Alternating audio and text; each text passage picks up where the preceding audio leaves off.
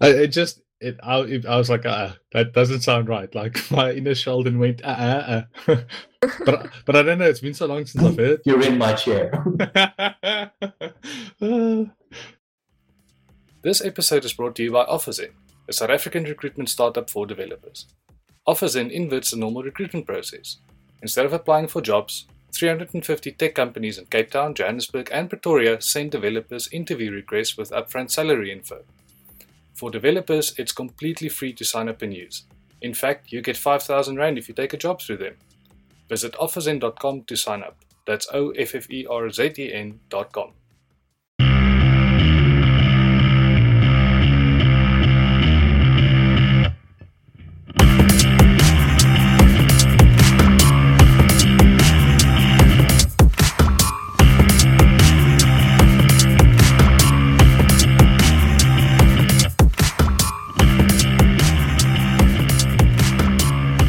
Hi everyone, and welcome to episode 70 of the ZA Dev Chat podcast. Tonight on the panel, I'm joined by Chantal.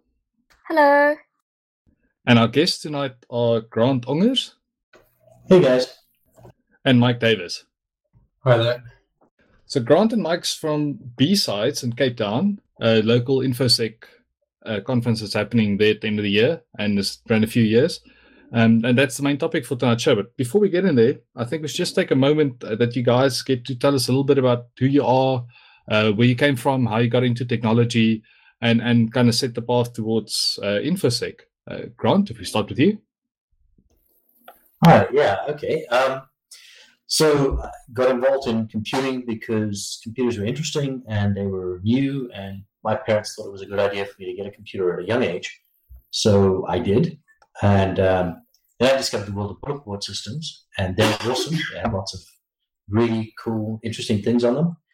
The downside with bulletin board systems is that you had to dial into them, and most of the good things were not here in South Africa, which meant that I probably got one or two hidings for running up my parents' telecom account, which is also where I got into hacking, because then you discover that you don't actually have to run up your own account if you want to dial into bulletin board systems. There are other ways of getting that access. So probably the very first way of me getting into computing was the way that I also ended up getting involved in computer security and information security. Those were the days, correct, like I'm digging into, that's kind of when I started with computers, and I watched hackers and I wanted to do the same thing, but there was this thing that you could dial, like another system that would dial you and give it instructions to dial out, and it would dial you back, and you can do this kind of dance to get to different BBSs or get free local internet. Is one way to do it as well. Yeah, exactly. I mean, it started off with the blue boxes and with the tones, but it definitely ended up. There were cheaper ways of doing it, easier ways of doing it in telecom systems, which allowed you to dial into systems that would in turn dial out. Usually, those were owned by corporate environments. They were never particularly happy about you using them, but they also were very poor at protecting them. Yeah, I tried it, but I could never get it to work, unfortunately. Yeah, I remember Anarchist Cookbook and Captain Crunch whistles and good old days. Yeah, Captain Crunch is still around. He's a funny old guy. I'd like to hear more about him later. And Mike? So very similar to Grant, except I think I almost got my modems taken away for doing naughty things as well when I was a child. But I started running BBSs. That's how I sort of got into, doing all these kind of things. And then I started building firewalls for people and writing software around firewalls. And then went from there to more recently met Grant and them at Xerox Coffees that are every the second Saturday of every month. And they got me involved in BSides. Just been quite a bit of fun. Also try and go to BSides in Las Vegas every year, and that's a whole different story. I think that's part of what Grant's going to talk about today. Yeah, Hacker Summer Camp. Yeah, well, please tell us a bit about it, because it was we'll get to the rite of passage now. I'm curious about that. But it was clear that BSides is affiliated with the international conference. So what's kind of the link? Well, so BSides kind of started in Vegas when a bunch of people, primarily around Jack Daniel, decided that there were so many great speakers that were either speaking at DEF CON or speaking at Black Hat, which happened the same week. And so many great speakers and so many great talks that couldn't get accepted for those two conferences because there were just too many people coming up with great content. And they decided to create the security B-side. So like on a record player, you have the A tracks, which are all on the A side. On the B side, you have the guys who are, the songs that are worth having on an album, but not the primary songs. So that's where security B-sides come from. And I think Jack started this in a hotel room, and eventually it went on to become an actual conference where he would actually book out space to ensure that there was enough space for it. And now there's a B-sides in pretty much every major city in the world. Every city that has a large enough IT crowd will have a B-sides involvement. Cape Town is probably one of the smaller ones, but there is one everywhere. So how did it start in Cape Town? Why Cape Town and not Joburg, for example? That predates my involvement with B-sides. But Mike, do you actually know the history of the original ones? In Cape Town, I mean, ZedCon was actually in Joburg. I think there were only 5 of them, but that's kind of that was my first security conference in South Africa. And that was in I think it was 2011 or so that I went to ZedCon 4, I think. And then, and the very next, there was ZedCon 5, and then there was B-sides. And I believe that was started by Istvan. Am I correct, Grant? Well, B-sides, I think the B-sides 2011 was actually Peter Blau and another Barry Owen, Professor Barry Owen at Rhodes University, gave the keynote at the very first B-sides. But I think Peter Blau was the guy who actually got it kicked off the ground here. And then after that, Istvan got involved. And Istvan ran it until he handed over the reins to me because he was leaving the country. And Istvan's now involved in B-sides San Francisco. And does B-sides, is it all just organic, or do they help and support and give like a kind of format, or is it really just the B-sides of the different communities? Well, it's really the B-sides of each of the communities. I mean, we can run B-sides any way that we choose to run it. But B-sides Las Vegas does provide a lot of support in the form of, this is what we've done previously, this is what worked, this is what didn't work. Here's some pro forma ways of dealing with particular types of instances. These are how you set up call for papers. This is how you do a completely anonymous vetting of those papers. They give us a lot of really good feedback, really good information that we can make use of, which they've all open sourced and they made it available to the community as a large. And they don't really mind anybody starting up a B-sides in any part of the world. And if you want to be affiliated with them, that's fine, just as long as you abide by certain rules that they have. And those rules it's information security based. Conferences need to be community-driven conferences rather than vendor-driven conferences. But other than that, they give you a lot of freedom to do what it is you feel works best in your environment. Because every country, every city has their own culture. B-sides in those countries and those cities reflects the culture of those cities. That's awesome to hear. Tell us a little bit about the Rite of Passage program that you guys are launching this year. When I had a quick look on the blog, and that's kind of what set up the school, it sounded fantastic. Yeah, so that's actually a great example of how B-sides Las Vegas is going to be helping BSides Cape Town out. We've actually decided that because we want to get more young people involved in information security, Cape Town is a huge developer environment. Mike and I both work as developers in our real jobs, our real lives. But we're trying to get more people involved, more developers involved, and more people in Cape Town involved in actual information security. And the best way to target people to get them involved in the community is to get them when they're young, just like Mike and I got hooked when we were young. So we're actually reaching out to students who are unable to go and visit these wonderful things in America called DEF CON and BSides Las Vegas and Black Hat. And we're going to help them get across there. So BSides is going to sponsor tickets, make sure that this individual has some support from the community and gets them across to Vegas for BSides and for DEF CON. make sure that they get to experience those conferences.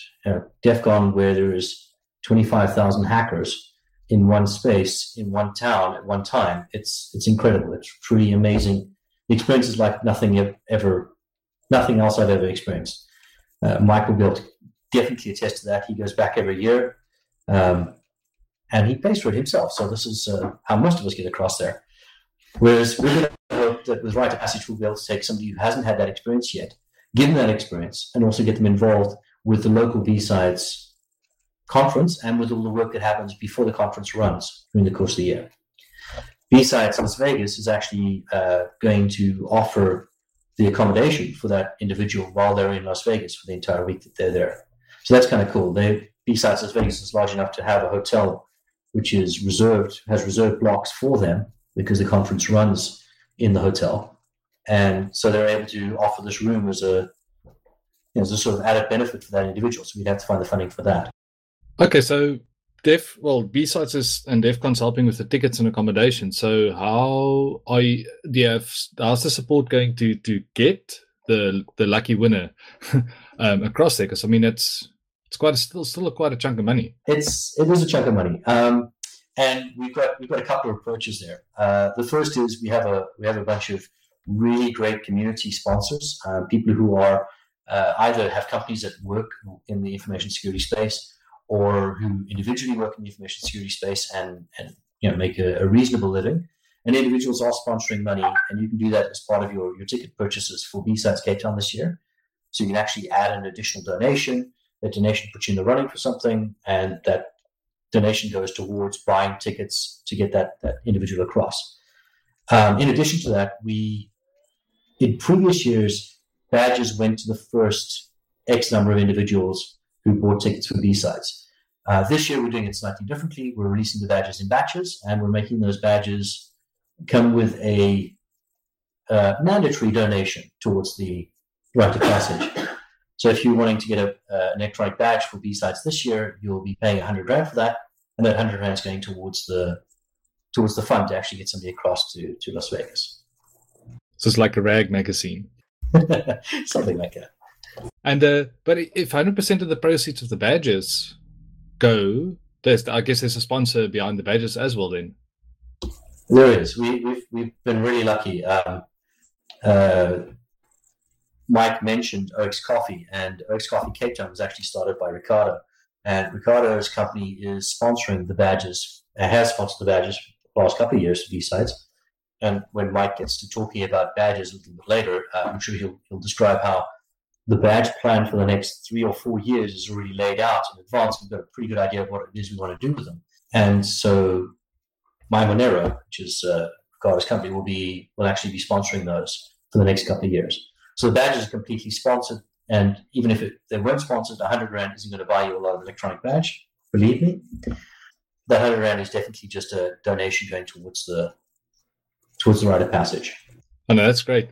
How many conference goers do you guys cater for in the past and this year? Like, is it growing steadily, or if you kind of reach a nice size that you want to keep it at?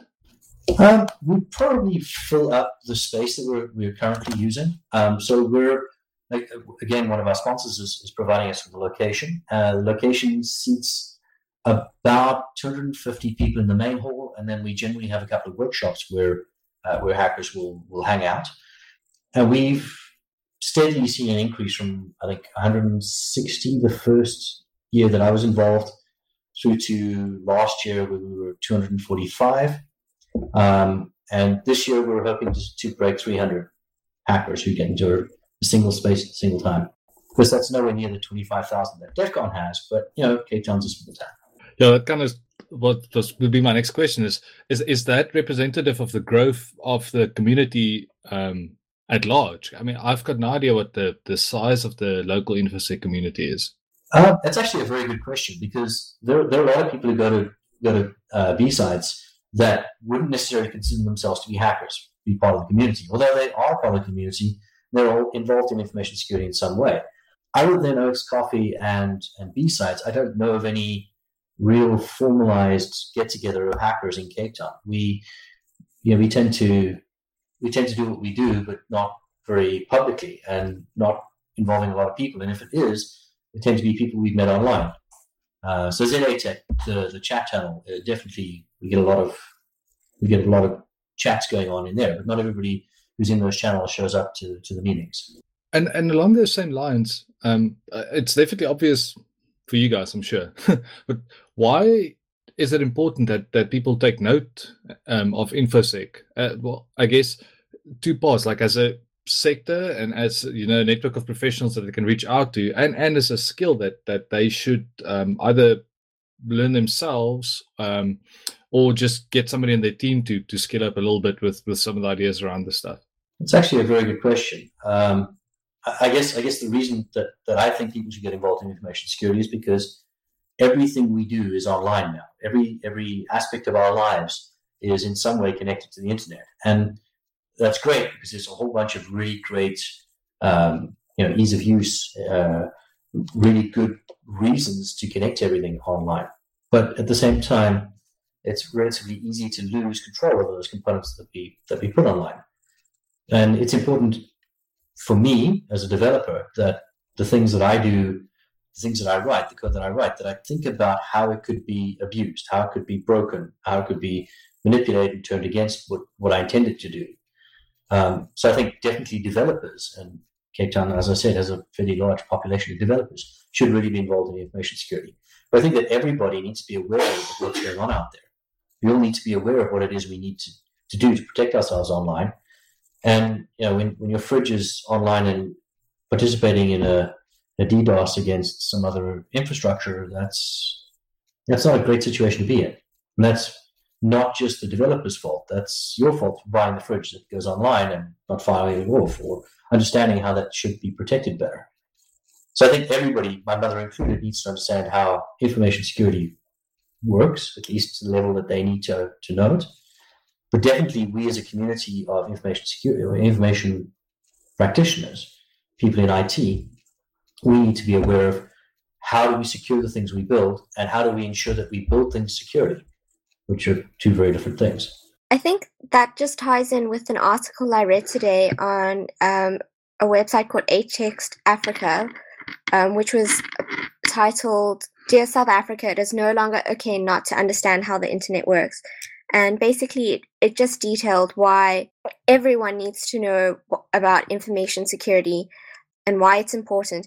And a lot of the excuse that people often use is, but why am I a target? Why would someone want to hack me? But then this person made the argument that it's not specifically you that they're after, but just the fact that your information is vulnerable is valuable to someone else. I mean, if you steal someone's identity, then you can ruin their life. It's easy for you to make use of that identity that you've now managed to grab. And it's very easy for us to lose that identity because we put too much online. And I think if people lose access to things like their pictures and their personal things like their email, that kind of thing, through ransomware and that kind of thing, they could probably have prevented that by understanding what kind of behaviors they should eliminate from, what kind of ways they should, what they should be doing on the internet without exposing themselves to that kind of risk. Yeah, I must say this flood of ransomware lately has been scary, because from the little that I observe, at least from the outside, like that seems to be on the uptick, like it's nobody's business. Yeah, that's quite a problem. And I think people are making a lot of money by the people that are running the ransomware campaigns are making quite a fair amount of money out of it. And it's also a way for them to take out large portions of what it is we rely on. I mean, you were talking about malware. I was talking about IoT devices, Internet of Things devices, where the Mirai botnet made use of these devices, the cameras or the toasters or whatever they might be that for some reason need to have an IP address, made use of those to take out DNS services in the eastern United States, meaning that you can't connect to any websites that you're trying to get access to. It was pretty horrific and done with very little complications from the side of the guys who were doing the attack. Yeah, I read an article a while ago. It was along the same lines of this device attacks. There was some vigilante hacker went around, basically it finds any like routers, printers, whatever, anything with a default username and password that it could get into, and then changed it, and I don't know how specifically, but he then left the message basically to the owners to go like, look, I changed your password because, and then I think it was a worm that kind of like went around replicating itself as a way to try and apply the same skills in a slightly different way to secure things a bit. I mean, it's as good as it is in theory, the guy's also still like breaking the law and being invasive and changing people's property without their consent. Yeah, and he's more likely to be caught because his intentions are good than the guys whose intentions are not good. Oh, that's actually very sad to bring it up and put it that way. I want to take a moment to tell you about OfferZen. OfferZen connects you with more than 350 South African companies that are hiring developers. Instead of dealing with recruiters or applying to dozens of jobs individually, on OfferZen, companies apply to you. To get started, just sign up on offerzen.com and build a profile. Once you're ready, your profile is made visible to the companies hiring on OfferZen. Companies interested in you will send you an interview request with details about the job, including upfront salary info. So if you're looking for work or want to hire developers, check them out at offerzen.com. That's offerzen.com. I wanted to ask, you mentioned, Anna, there's a big difference between writing secure systems and securing our systems. Would you mind maybe saying why and what the differences are? I guess for me, as a developer, writing secure systems means that it happens at the architecture phase. While I'm thinking about what it is that this thing is going to do, I'm also considering how it can be done in a way that makes the system more secure, rather than securing it afterwards, where you now have this wonderful product that does this cool thing, and you're going to put it out in the market, and you're like, oh, before we do that, we need to think about how we're going to make sure that they can't break it. Securing a system once it's already out in the wild is way harder than securing it if you do it by design rather than by committee, I guess, afterwards.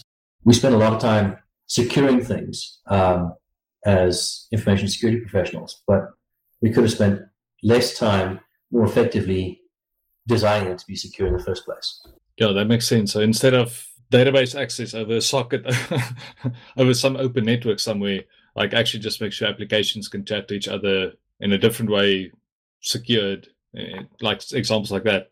Yeah, exactly. That's exactly right. And I guess as professionals securing stuff after the fact, do you have like any practical tips, or at least like the most common mistakes you see people make, or things that they're not aware of, that they never even thought could possibly happen to them? I mean, basically just picking passwords is a simple one, if that's the kind of thing we're talking about. But I'm pretty sure that most people, I know that I spoke to someone recently. We're trying to build a product that's fairly secure in theory, but he was quite willing to give out his passwords to just about anybody that would hear what he was talking about. And I think just sort of educating people about that kind of thing is, like I said before, changing their behaviors is surprisingly difficult. Yeah, does that answer your question? In a way, I was thinking something more practical, like if somebody is, well, God forbid, saving plain text passwords, like the importance of hashing and choosing the right algorithms that are slow to brute force, stuff like the OWASP top 10 attacks. I guess in a lot of ways, over the years, I've gotten used to also doing some of these things. A lot of them, like I've also had some weird stuff happen to web apps I deployed. I admit, forget to put authentication on one or two Rails controllers, and then like some bot finds it and starts posting spam. But I mean, I kind of grew up with the OWASP top 10 stuff: SQL injection, cross-site scripting, cross-site request forgery protection. There's like a bunch of web stuff. I think it's handled by frameworks these days heavily. Like if Rails, you don't need to think about it. I assume in Django, you don't need to think about it. I don't know what the state of the world is in PHP or any of the other big things. In the closure world, I mean, now it's like out the box as well. Everybody's just like, this is how you do your CSRF and XXS and all that stuff. But put it another way, like it's not everybody had the same experiences I have had and learned the same stuff I learned. So I mean, I'm sure I'll learn a lot of you guys like sit down with my stuff as well, but I'm just thinking like, what's that kind of stuff? There's the junior in the team, everything is still great, and they like somebody throws a big piece of work at this person and they deliver and they're happy, but there's a lot of stuff that they just they don't know yet that they've got to learn. Let me give you a physical security example. I was actually chatting about this on Twitter with a couple of friends of mine. It's usability over security, right? And whenever usability is in the equation, as software developers, we know that's usability is generally going to win out. If it's a security or a usability argument, security loses every single time. The physical security hack that I want to talk about is was actually filmed. D.V. Dollum, who's a well-known physical pen tester, walks up to the doors of a bank. It's glass doors that are automated. So you swipe your bank card through the machine, the card reader on the side. It recognizes it as a valid bank card. It lets you into the area where the ATM is. We all have seen something similar to that. At one stage, it was the norm for most banks, even in South Africa. It is the status quo in the US. Worse than that, those same sort of door systems, but with a PIN code or access code, would allow you access to the bank proper, like right into the bank system. From an ease of use perspective, from a usability perspective, when you're leaving that room, they don't worry about having you swipe or type in a PIN code again because you're already in the secured space. So exiting from a secured space is done by simply walking up to the door. There's a sensor there that picks up there's a difference in temperature and there's some movement, and it opens the lock and allows you to walk straight out. So David walks up to a door, a bank door. He's on the outside. He doesn't have a card for this bank. He takes a swig of whiskey and he blows it through that tiny little gap between the door. And obviously the whiskey cools down rapidly when it hits the air. It's warmed up in his mouth, cools down pretty rapidly as it hits the air. There's a change in temperature. It mists slightly and it causes movement across the sensor. The sensor unlocks the door and allows him to walk into the bank. It's late at night and he just walks into a bank. So we have those kind of things happen in the physical world. And I'm sure there are many, many trade-offs that we've had to make between usability and security in applications we've built. Recently did an ASVS assessment, so the OWASP Application Verification Standard Assessment for a company who had a really well thought out application.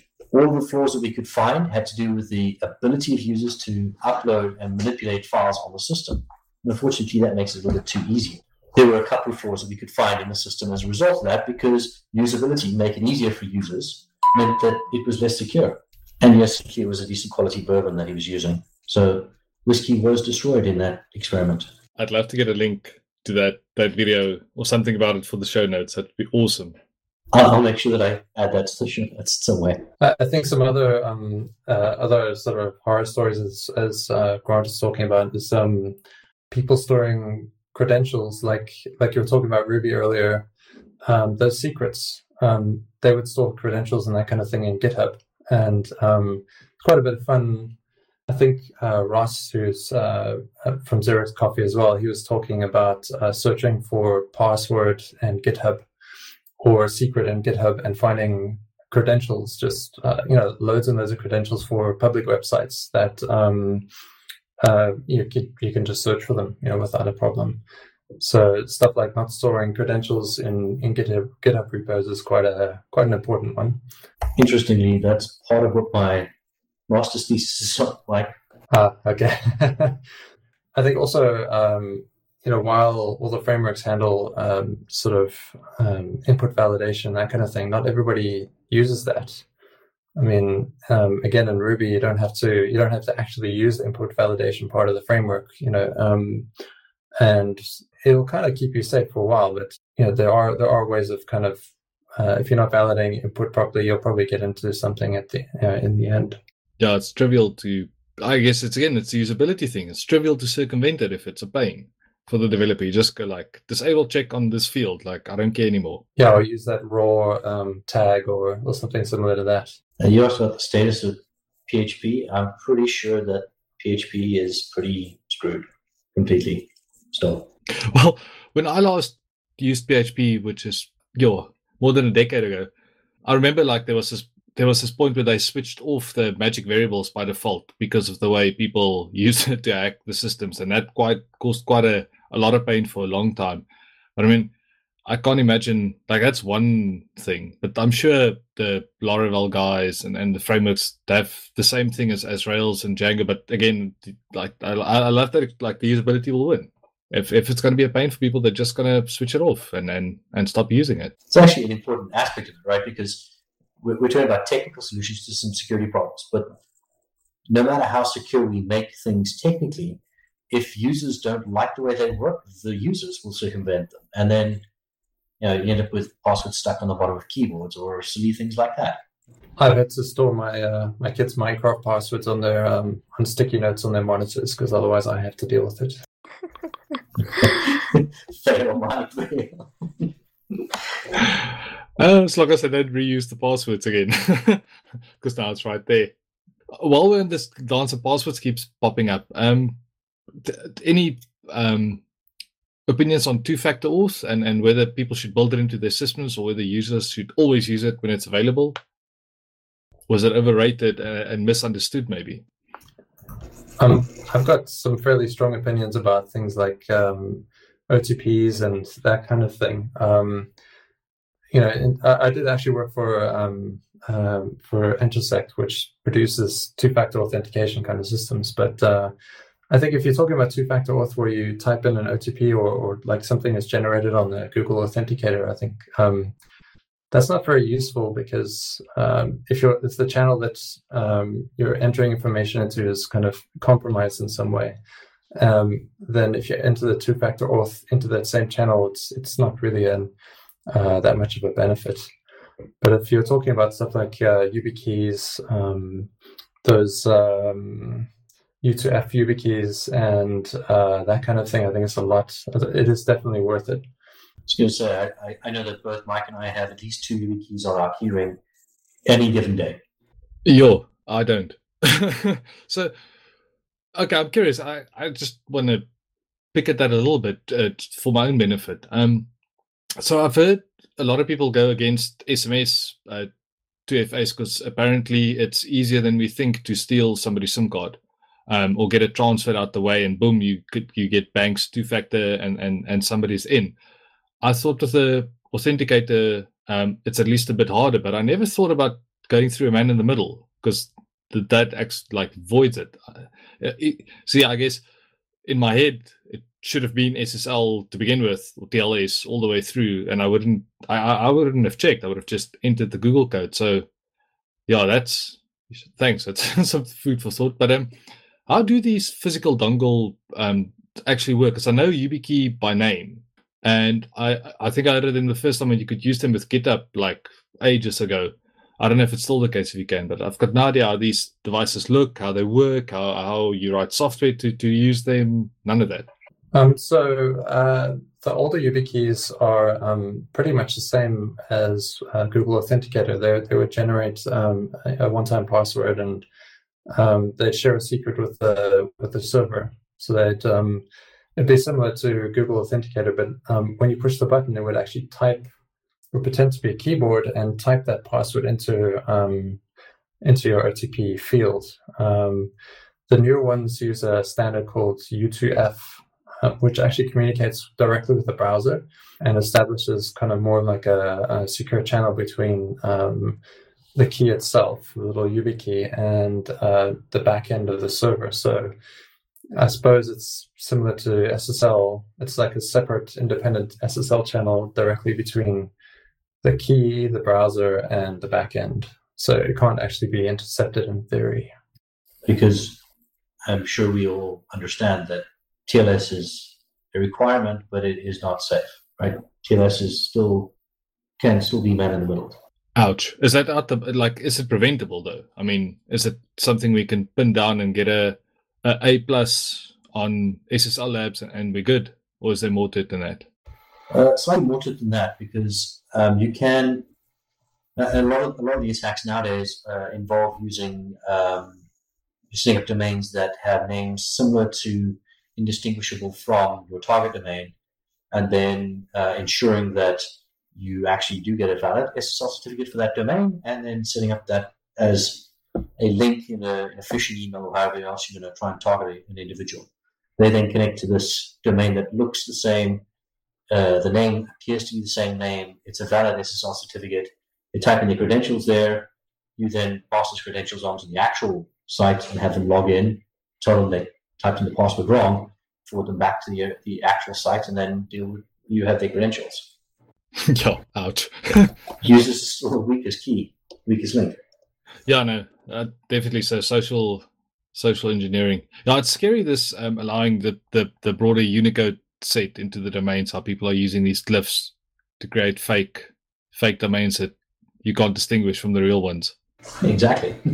That's hectic. And show I tweeted out something from the podcast account a few days ago as well. The some front-end development tool, I can't remember now, and I don't want to blame the wrong one while we record.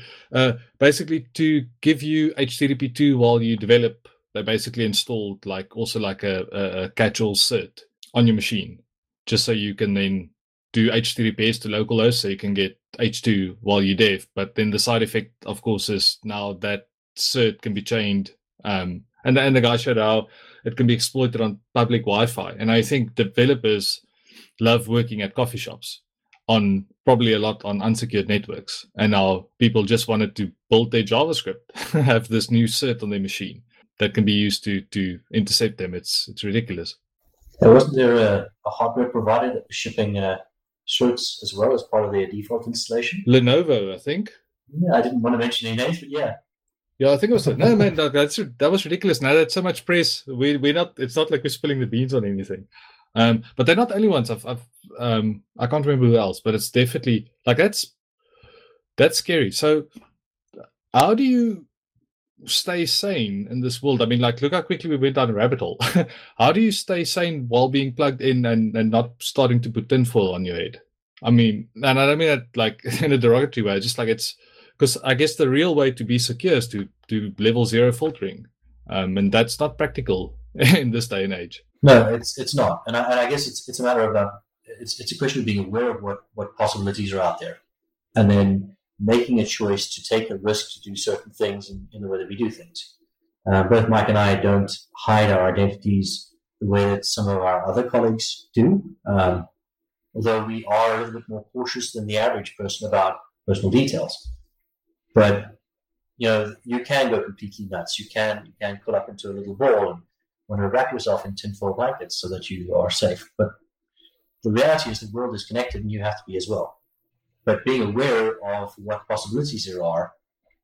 For example, I will not be taking my development machine with VPN access into my company's environment with me to DEF CON. That would be a very silly thing to do. Mike, however, is quite happy to do that. Hey, Mike? I'm better at this than you. Yeah, I don't recall getting stickers on my laptop. I also I think that Grant's right. You just need to be aware of what's possible, and then just be aware of your environment and what's going on around you. And I think that's almost good enough. And to stay sane, I think some people drink, but I think mostly, yeah, there you go. I think mostly we talk to each other and kind of examine what the status quo is and how what kind of things are going on around us, and so we're aware of what things we're thinking that are just kind of totally tinfoil and what things are actually legit. And there are quite a few people that will quite quickly shoot you down if you're doing something that's kind of over the top and ridiculous. So I think talking to the community actually helps a lot to even things out. No, that's cool. It just dawned on me I guess growing up, we kind of get this educated financially. You kind of become aware of Ponzi schemes and not to fall for them and a bunch of other stuff. I guess the same should go for infosec. Hopefully in time it becomes part of our way of thinking and our awareness, at least.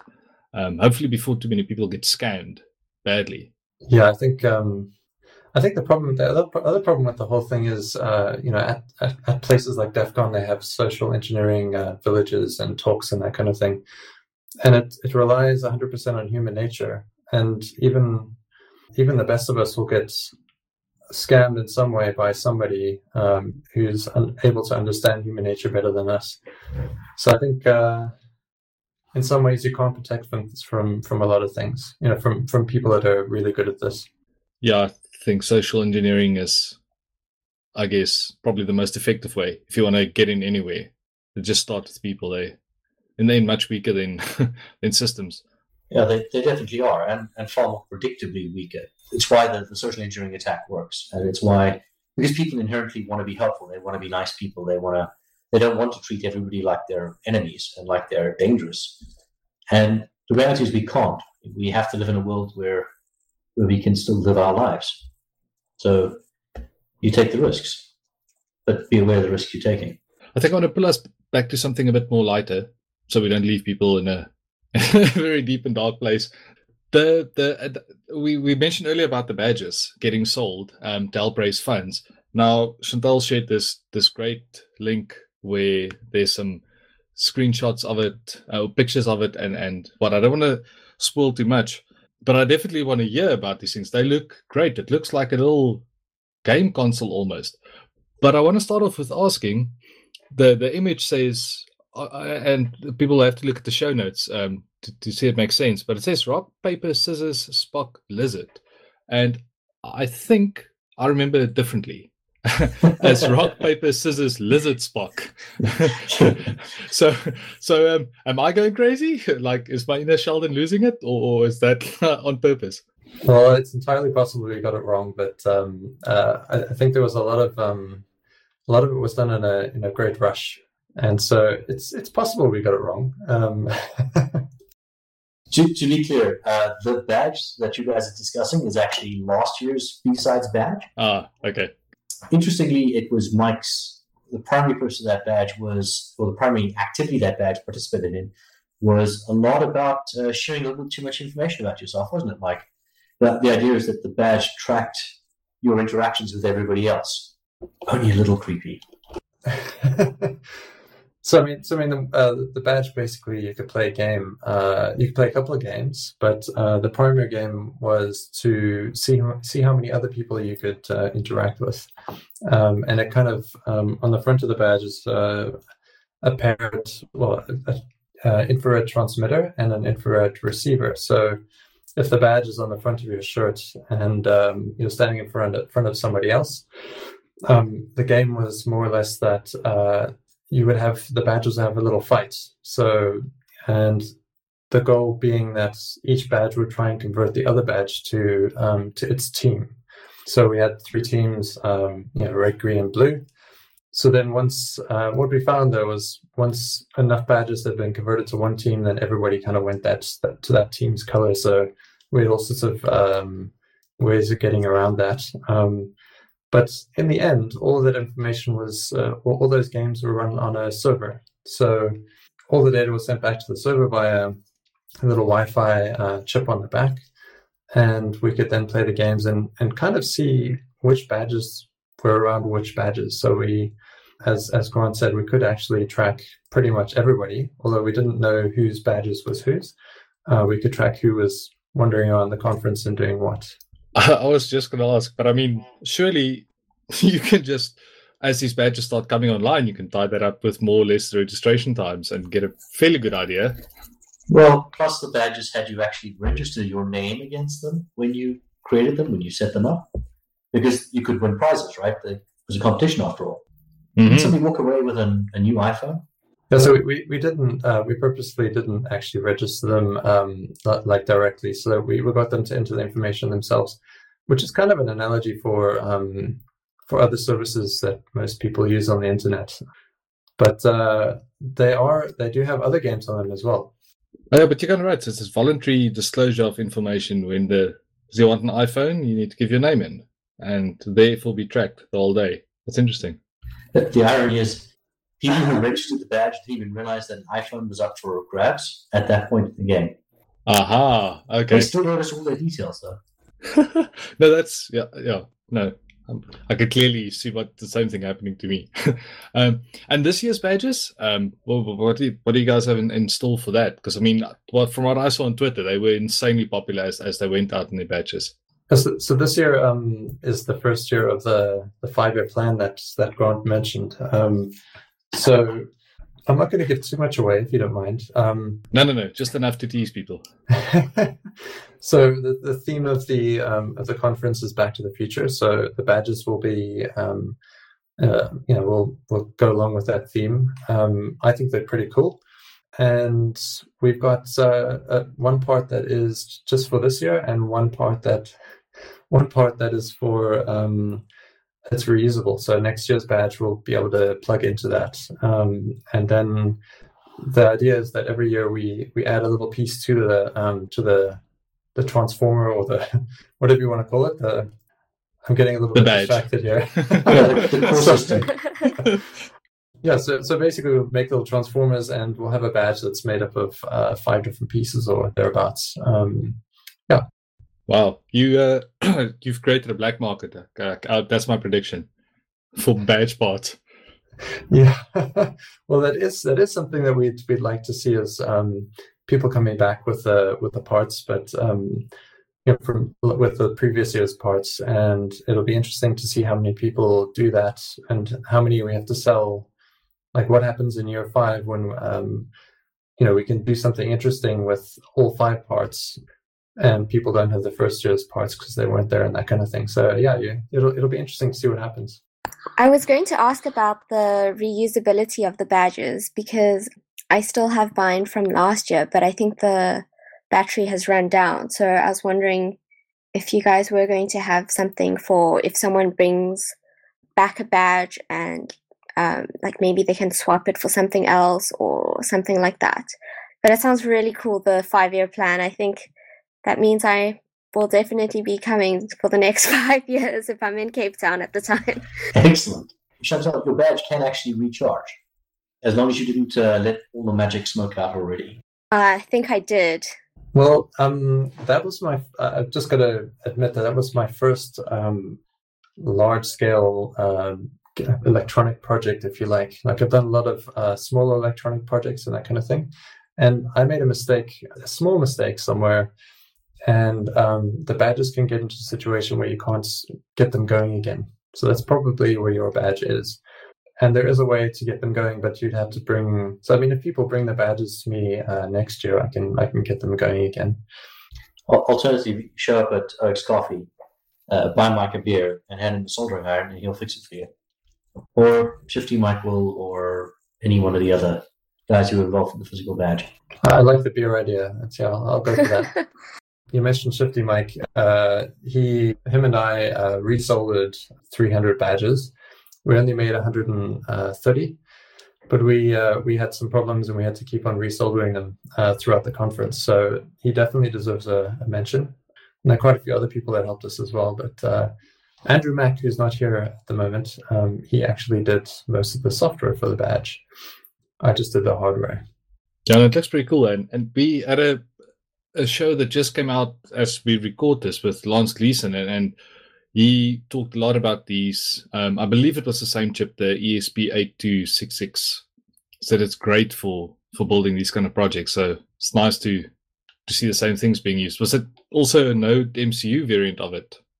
So this is just the Arduino version of the, if that's what you mean. Yes, yeah. So okay, the C++ version. I don't know what language. Yeah, no, it's the reason we chose that is because it's quite easy for people to go ahead and kind of change the code if they want to. We did release the code on GitHub, and on the back of the badge there's a program button and a reset button. So if you wanted to make it do pretty much anything, you could actually do that. Oh wow, that's pretty cool to know. And the schematics, if somebody cares about that. They're also in that same project, and I can give you the links if you like. Oh, for the show notes, definitely. I think people will love that. Cool.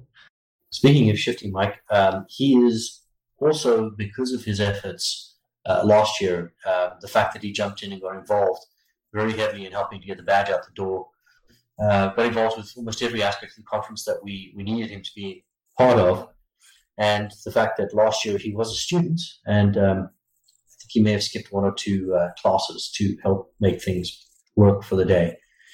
Anyway, Shifty is actually this year's winner of the Rite of Passage. He's the guy that we're taking with us to Vegas this year.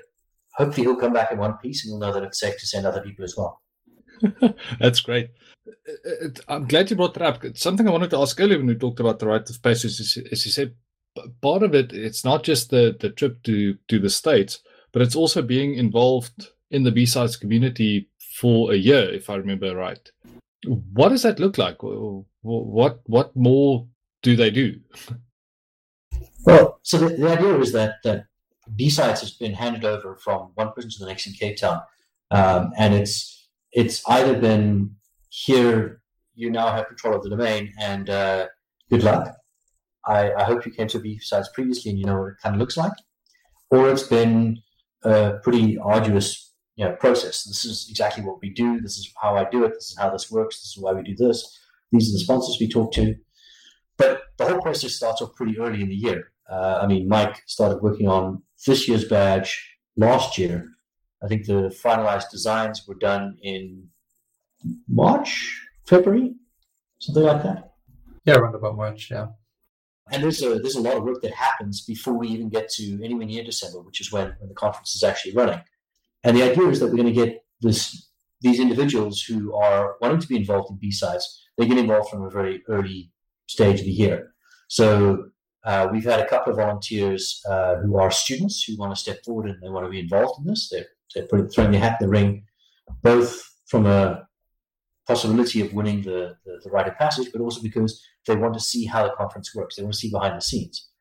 The individual who is going to be chosen will be chosen at BSides this year, and from December this year through until July, August, whenever DEF CON is, I think it's August, early August again next year, they will be assisting with each of the departments that's involved in making the conference run.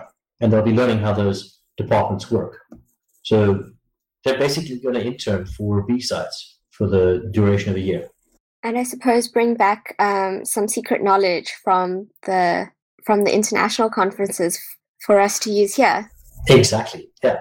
So one of the things we have arranged for them is that they definitely will be helping out with BSides Las Vegas. So they'll also be volunteering at BSides Las Vegas.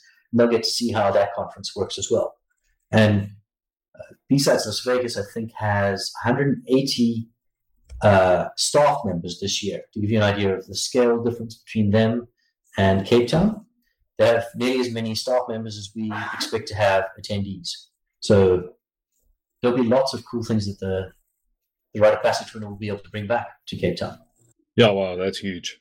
No, it's definitely great. I mean, it's so much to be learned and then to be shared again. It's absolutely fantastic that it's not just a prize, like a front page headline and a Facebook picture. It's like, it's actually worth something way more than that. Yeah, and anybody who's ever been to DEF CON will tell you that the cost of getting there, which is a very expensive, very long airplane flight, and the cost of actually attending the conference, all of that doesn't even come close to weighing up against how awesome the experience is. Being with those people who are doing really cool things. Mike's going to get to play with a bunch of badge makers at DEF CON that will completely change, just by the fact that we have a 5-year plan. I'm pretty sure they're going to change the things that are going to happen on next year's badge. A lot of his ideas probably come from that environment, those sort of rubbing shoulders with those sort of people. Yeah, definitely. I think last year I actually went there with the idea of coming back with ideas and badges and that kind of thing. And I actually have a pile of badges that I brought back from DEF CON. They've got, I think this year they've got something like, it's around about 20 different unofficial badges, all with different wacky ideas. There's also a hat that's covered in LEDs that shows Super Mario running around and around, that kind of thing. So all sorts of wacky stuff. I need me that hat. Must, if I go to DEF CON, that ever lines up, I would go with a pen and paper and like a Rolodex with phone numbers, not even a phone. I saw a video of a guy there rigging up a fake cell phone tower, explaining how it works and these little radios and stuff. And I was just absolutely fascinated by how scary it is that he just takes over the whole room's phones.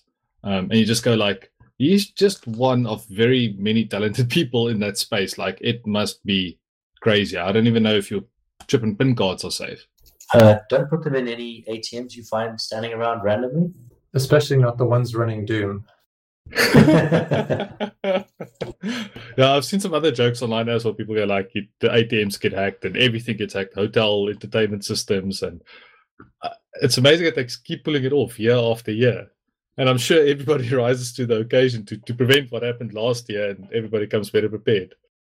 Yeah, I think my favorite is still the low-tech hack stuff where, every single camera, and there are lots of cameras in Vegas, every single camera ended up with a sticker placed on or near it that says, "This is not a camera."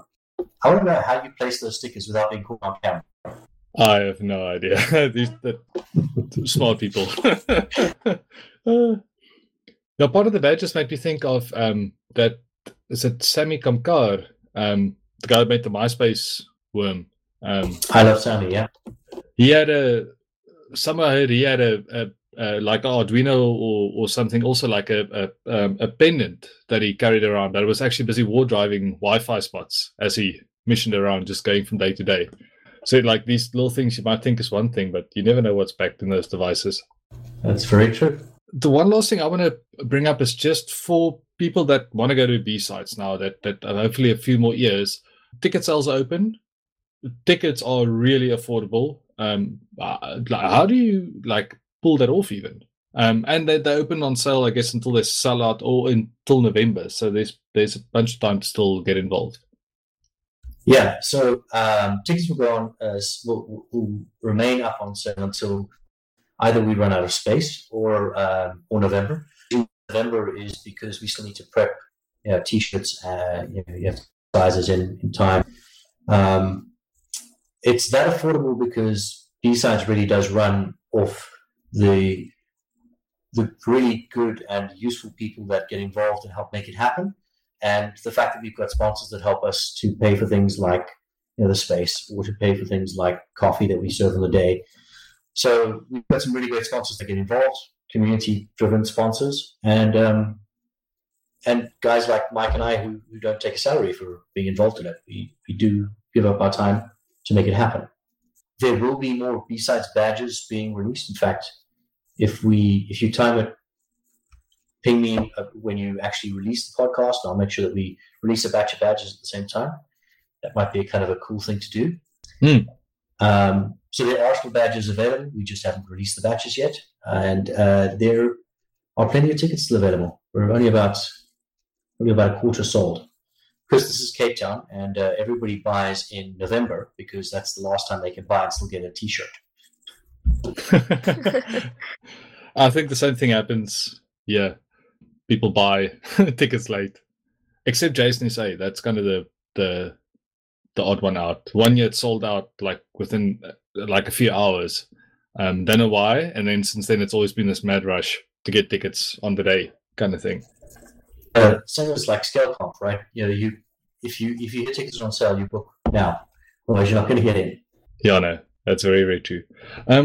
Yeah, no, it's great. I'll add links to everything. People can go check it out. There's corporate tickets that I'm sure your boss will lie if you tell him that's how much they cost. But go check out the site.